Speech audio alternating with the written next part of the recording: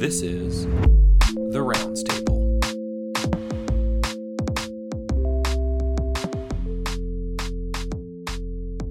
Welcome back, Rounds Table listeners.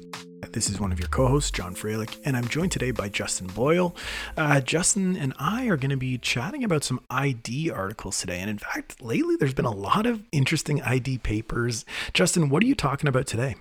Today I'll be talking about a paper that was just published in NEJM this month in October, and it's entitled Ceftobiprole for Treatment of Complicated Staphylococcus aureus Bacteremia. It's also known as the ERADICATE trial by Holland et al. Okay, that's a very cool abbreviation. ERADICATE trial. So what was the research question here? So essentially, this was a phase 3 trial comparing ceftobiprole with daptomycin in patients who had complicated Staph aureus bacteremia, including those who had right-sided endocarditis, and determining if it was non-inferior relative to the daptomycin. Okay. Why did you think this was important? I think this is important because Staph aureus bacteremia is a very common type of infection that we encounter in terms of inpatient internal medicine, and it's frequently lethal. And there are very limited antibiotic treatment options, particularly with patients that have methicillin-resistant Staphylococcus aureus infections.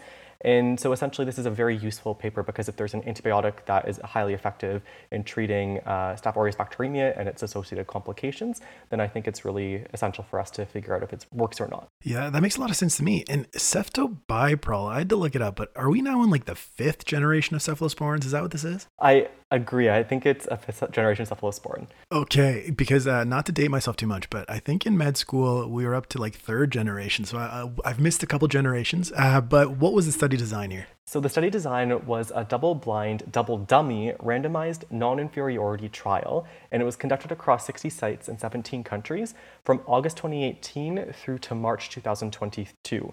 And I rarely encounter double dummy studies. And so for the listeners, a double dummy study is a technique for retaining the blindedness of a trial when administering supplies that cannot be made identically. So for example, in this case, it's because these two antibiotics, the ceftobiprole and the daptomycin, are dosed very differently.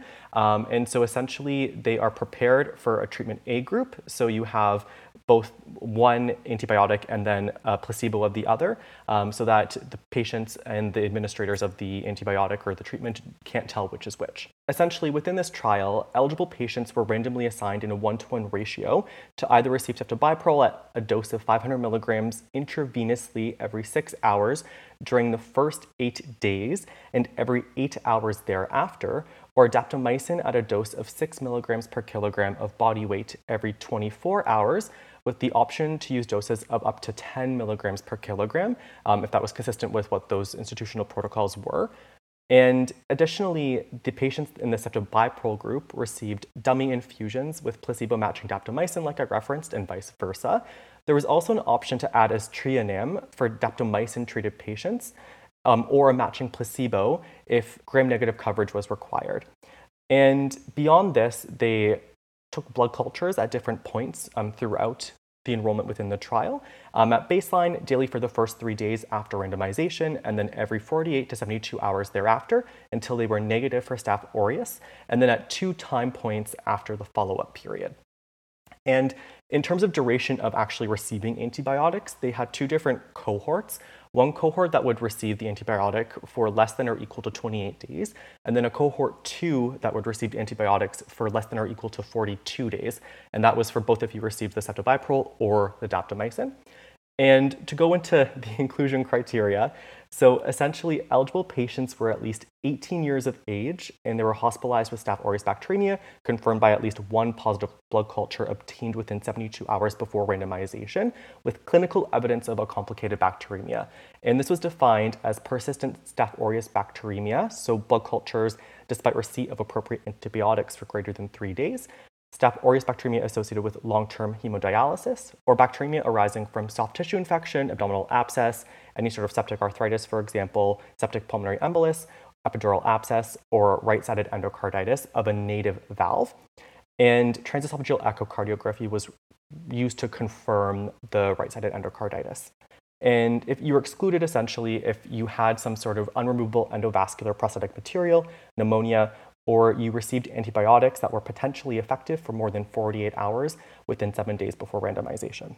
Sorry, this is a mouthful. In terms of outcomes, the primary outcome was overall treatment success at 70 days after randomization. And treatment success was essentially defined as survival, symptom improvement, S. aureus bloodstream clearance, absence of new S. aureus bacteremia-related complications, and no use of other potentially effective antibiotics. And essentially, they wanted this to be non-inferior within a margin of 15%.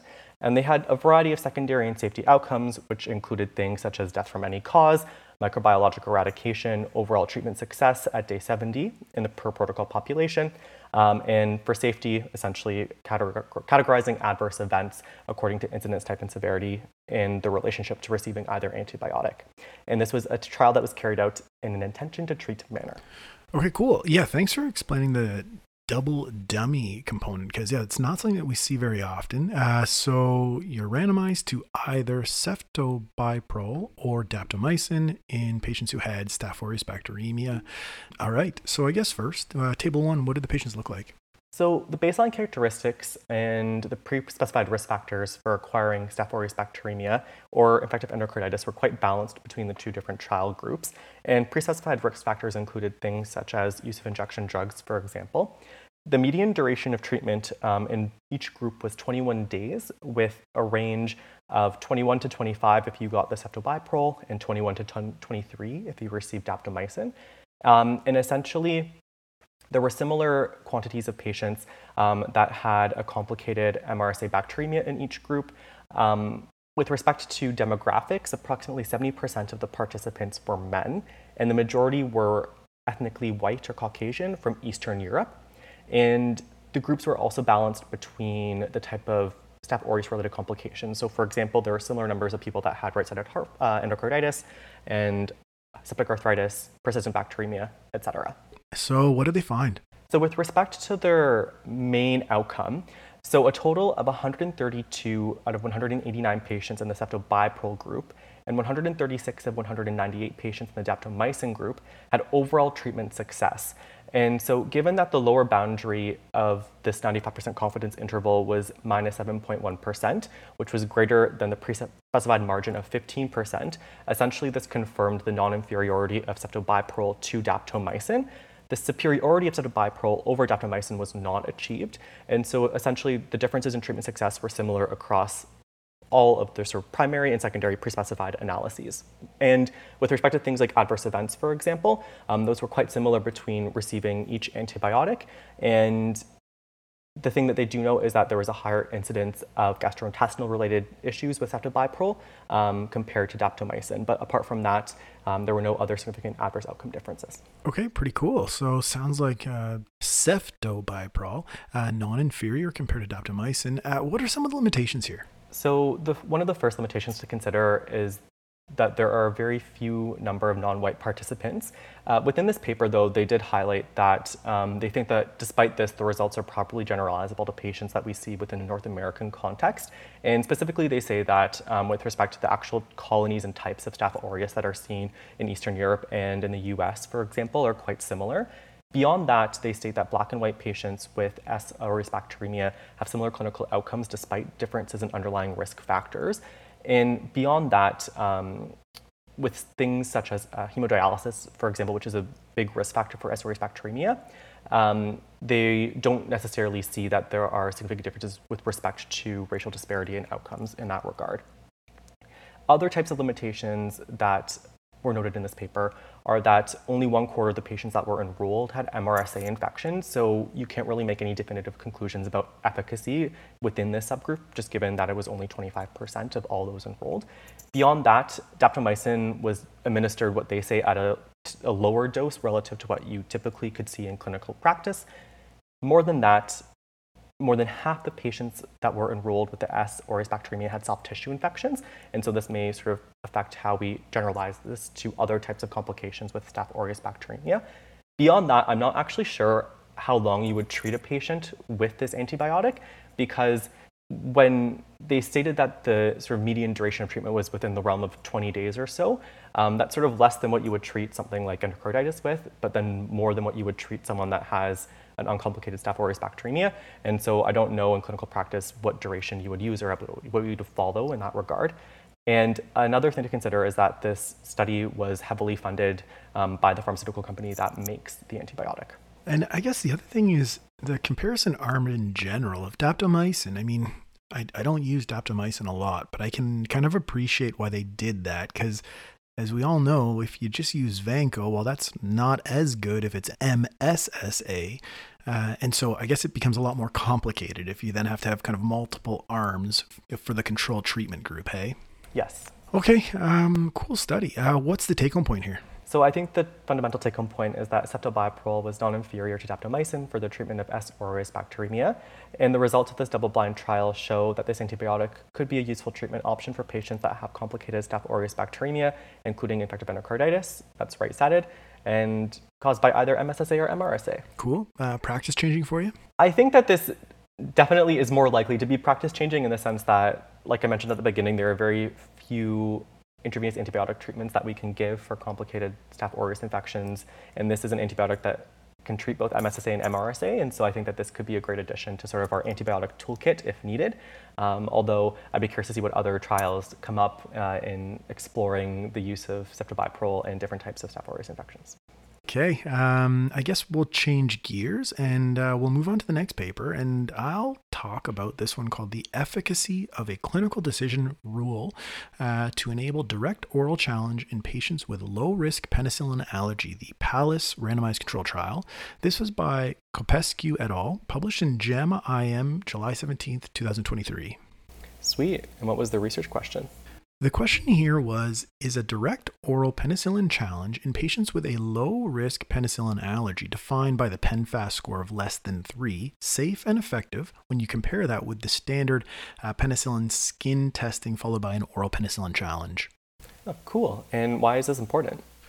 Well, a lot of people carry a label of a penicillin allergy, but often it's unverified and the details of the reaction are unknown. This comes up all the time when you're seeing patients in the hospital. As a doctor, it can be challenging to try to tease out what the true risk is for a significant allergic reaction in some of these patients. And these unverified labels are associated with negative outcomes, a whole bunch of stuff: longer hospital admissions, development of resistant infections, excessive healthcare costs. You know, when thinking about determining if someone has a true allergy or not, usually the standard of care would be to do skin testing, and if skin testing was negative, you then do an oral challenge. There's some observational data, however, that shows that a direct oral penicillin challenge without skin testing is effective in low-risk adults, but guidelines currently indicate that this is only a conditional recommendation due to low-quality evidence. The PENFAST is a prospectively derived and internationally validated clinical decision rule that allows for point-of-care risk assessment for patients reporting penicillin allergy. I think Mike had actually presented one of the papers related to PENFAST a few months ago, and what it's basically been found is that in a score of less than 3, it has a negative predictive value of 96.3%. And so this PENFAST score, what is it? Well, so there's 3 components. If it was 5 years or less since the reaction to the penicillin antibiotic, then you get 2 points.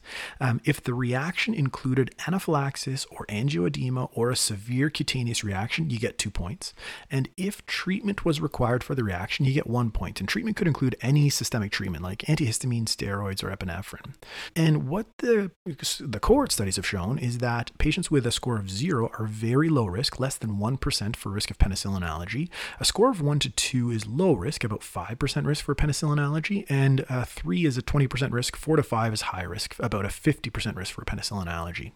So the purpose of this study was to evaluate whether those risk stratified patients could undergo a direct oral challenge with penicillin, and if it's going to be non-inferior to penicillin skin testing followed by an oral challenge. Very cool. And what design did they use? This was a multi-center, non-inferiority, international, open-labeled randomized control trial. It was conducted at 6 centers in the US, Canada, and Australia. The patient population, so patients were aged 18 or older, they were labeled with a penicillin allergy and referred to an allergy clinic. They had to have a PENFAST score of less than 3, and there were a number of exclusion criteria, including if you'd ever had a history of anaphylaxis, any history of a chronic spontaneous urticarial type rash or mast cell disease, some other things as well. Patients were randomized 1-to-1 to either direct oral penicillin challenge or the control group, which was the standard of intradermal skin testing followed by a one-step oral challenge if the skin test was negative. For the oral penicillin, it was the lowest available therapeutic dose at whatever site, so it could have included things like amoxicillin or penicillin VK. Participants were directly observed for 60 minutes following the administration, and they also would follow up 5 days afterwards for any delayed adverse events. The outcome of interest, so the primary outcome, was physician-verified positive oral penicillin challenge. This was defined as an immediate reaction occurring within that hour after ingestion that was consistent with an immune-mediated reaction. So diffuse erythema, rash or urticaria, angioedema, respiratory compromise, anaphylaxis, or any unexplained cardiovascular collapse. And 2 blinded investigators judged the reactions retrospectively. In the control arm, skin testing is considered a safety measure to avoid an adverse reaction. So participants who had positive skin testing were counted as not achieving the primary outcome. This was a non-inferiority study with a non-inferiority margin of 5% and intention to treat analysis. All right. And what was their patient population like? So there were 382 patients who were enrolled, 190 were randomized to the intervention arm, and 192 were randomized to the control arm. The average age was 50 to 52 years of age. The majority, 62 to 68%, were female. There were different comorbidities that were balanced between the groups, things like asthma, allergic rhinitis, atopic dermatitis. Most patients had a PENFAST score of 0 or 1, with only 6% having a score of 2. And the 6% was in the intervention arm, and I think it was 3% in the control arm who had a score of 2. And the majority of patients had a penicillin allergy label based on a childhood reaction. And what results did they find? So for that primary outcome, a primary outcome of a positive oral challenge occurred in 1 in 187 patients in the intervention group, which was 0.5%, and it occurred in 1 in 190 patients, which was also 0.5%, in the control group. The risk ratio was 1.02, with confidence intervals from 0.1 to 10, and the result met criteria for non-inferiority. The patients that had a positive oral challenge tended to present with mild cutaneous skin reactions that resolved after a dose of antihistamine. Adverse events were similar between the 2 groups. Interesting. It seems like most of these patients had a very, very low PEN score, so I wonder what that would look like if they included more of the 2 and 3s. That's a really good point, and I think it kind of brings up one of the limitations here is, truthfully, the majority of patients here had a PENFAST score of 0 or 1. And so it is a bit hard to know how generalizable these results would be to someone who had a score of 2. So I think that is kind of an important limitation here. We're really thinking about the lowest risk patient for having an allergic reaction. Another relative limitation is just thinking about how to use this practically. When you are in the emergency department and you're seeing someone with sepsis, time to antibiotic matters. And, you don't necessarily have the time in that moment to decide about an amoxicillin challenge. So, probably this is going to be very useful in kind of like the outpatient setting. I think there's still a role for it to be considered, though, in the inpatient setting, but probably after the acute event or when the patient is stable and maybe even like getting ready for discharge home or something. That's very fair. And beyond that, what would be the overall summary of these findings? So what they found was that they were able to remove the allergy label in 99.5% of patients in the intervention group, which I think is pretty impressive. The oral challenge in patients with low-risk pen allergy, defined by a PENFAST score of less than 3, was non-inferior to the standard of skin testing followed by a direct oral challenge. Very cool. And is this practice changing?